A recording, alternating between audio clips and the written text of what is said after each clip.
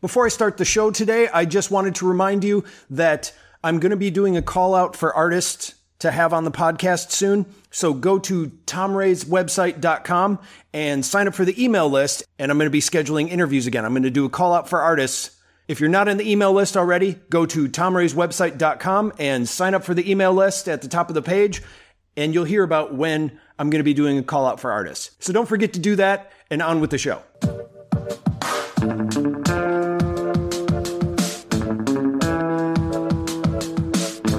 Hi, and welcome to another Tom Ray's Art Podcast. I'm Tom.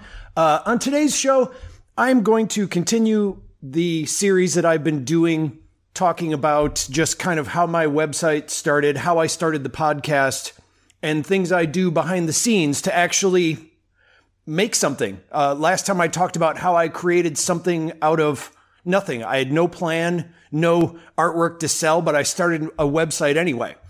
I kind of want to talk today about how I finally did market myself as an artist online, as a webcomic artist, and also as a musician. I started out with all the free stuff first, and I talked about that on the podcast before. I started out with a blog where I posted drawings, which eventually turned into the webcomic that I started creating, and I would post that each day.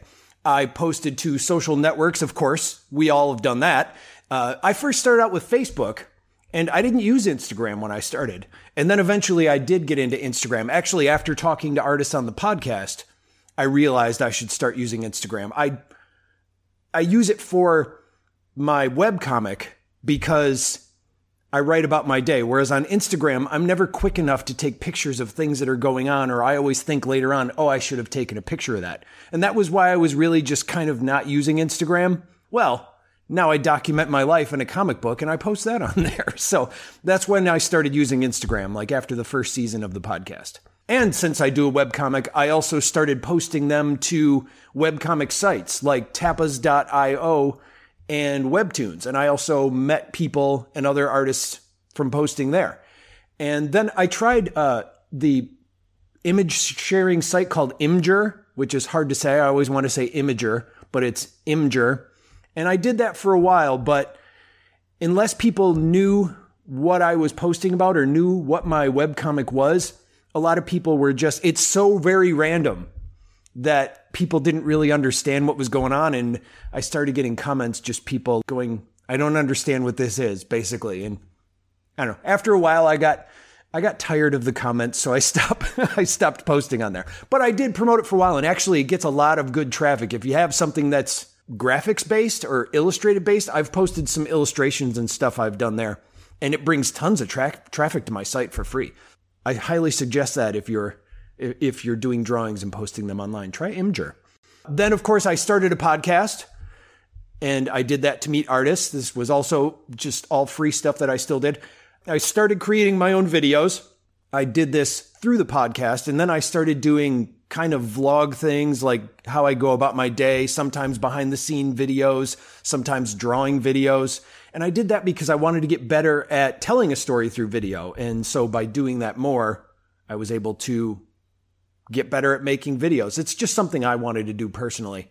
And then of course I started publishing my webcomics as books and ebooks on Amazon.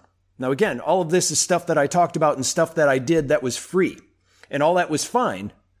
But I really wanted to gain a following, and I can't just do that by posting things, or at least I can't grow really fast just by posting things. So when I was finally ready to try and make a push for what I was doing, I decided that I was going to start promoting myself with ads. I was going to start advertising. My background, first of all, is actually working. I've worked at agencies and worked for corporations. And what I used to do was I would build websites or landing pages or even microsites that the company would use as kind of biographies or ways to bring in people. Brochure sites is what they were called. And it would bring in customers to the software that they would sell or things that they made. But the thing is doing this for myself is different because those corporations had money to pay for it. They had money to play around with. They didn't care if 1 out of 1,000 people bought something because the thing they were selling was expensive. Me, I'm like going, if I had only 1 person out of 1,000 people come to my site through an ad and they bought one thing, well, my stuff's probably around $10. That's not gonna add up. That's not gonna work for me. So I had to kind of decide what I was going to use for my ads on this budget, how I was going to purpose my ads on the budget that I had and what I wanted the outcome to be. I started out with Facebook and Instagram ads. 1, because they're possibly the easiest to use. And 2, because the way that they target people is a lot easier to wrap your head around, even though the interface can get really confusing. Once you get it, it's kind of fun to actually play around with and see how these ads are going to work. I'm not going to talk about boosting a post. I'm talking about ads that you run through Facebook Manager, the ad manager itself. Boosting posts has its time and place, and I still do use that, and those can be very effective for as little as $1 a day. But what I wanted to do, I wanted to really make a push and go through the ad manager that's in Facebook. The one for my page, to get there, I go to facebook.com/ads manager. And the ads manager has a lot more options of things that you can do with an ad on Facebook and on Instagram. Now, I know that Instagram does say you can promote this or run an ad through the app itself, but I've had a lot more success, especially with Instagram ads, running them through the Facebook ads manager. The other thing too is the minimum to run an ad on the Facebook ads manager is $5 a day. So for a week, that's like $35, which I'm okay with doing that, especially if I get the outcome that I want. I can spend $35 just to run an ad for a week. The very first ad that I made was for my podcast. And this is still one that I kind of use to this day. So when I first started or decided that I was going to start my podcast, I wanted to meet artists and I didn't know how to contact people. So this was the idea that I had. I wanted to create a lead ad. Now by lead ad, it's basically business speak for an email sign-up form.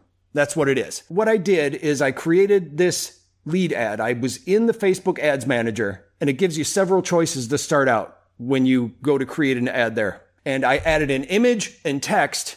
Basically the text that I put there for this lead ad was, there's a new art podcast. If you're an artist, sign up to schedule an interview.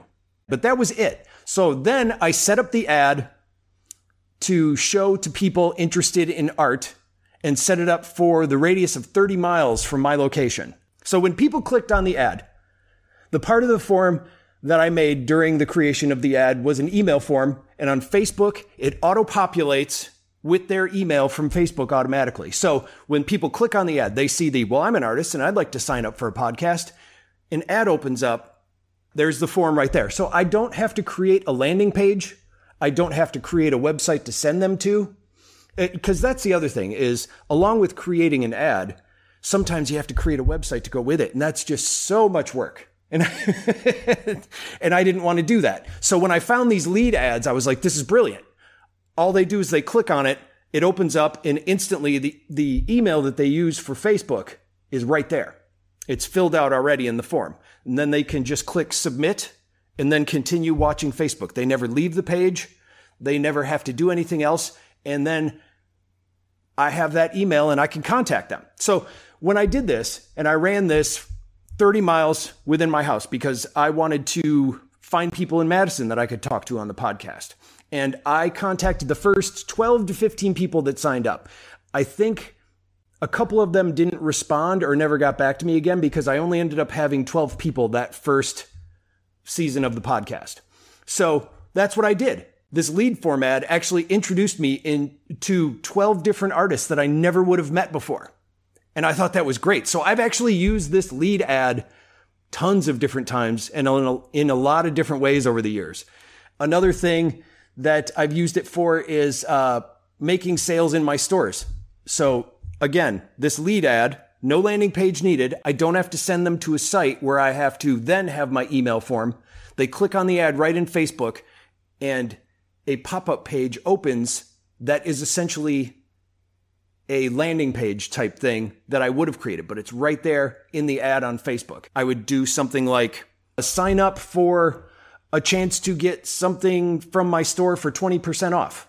Get a coupon. So they sign up for the email and I send them a 20% off coupon for anything in my store. And I will just email them the coupon code and they go and they can buy something from the store. Now, the reason I like all this, and I've done this with the lead ads, is because I don't have to create a landing page, like I said, and I can add these people to my email list and now I can keep in contact with them. So instead of just sending people to my store or my Amazon book page for my webcomic, if I have them sign up for a lead ad for something that I'm giving away or something that I'm offering or a discount, then I can always contact them later on. This is something that I can continue to do and I don't have to start from scratch creating an ad. They're already on my email list. The next time I have something I want to promote, I already have the group of people that are interested that signed up for what I was doing as a giveaway. And I can tell them about the next thing that I'm doing. Or I can tell them, hey, I've got a podcast. Or I can tell them, hey, I've got another store. If you'd like, you can go check that out too. This is why I really like the Facebook lead ads model. And also because when I create an ad where I have to create a website for that ad as well, it's just too much work. And inside the lead ad on Facebook, I have the freedom to just do so much more with it. So that was something I wanted to share, how I started using a Facebook lead ad just to find people to be on the podcast.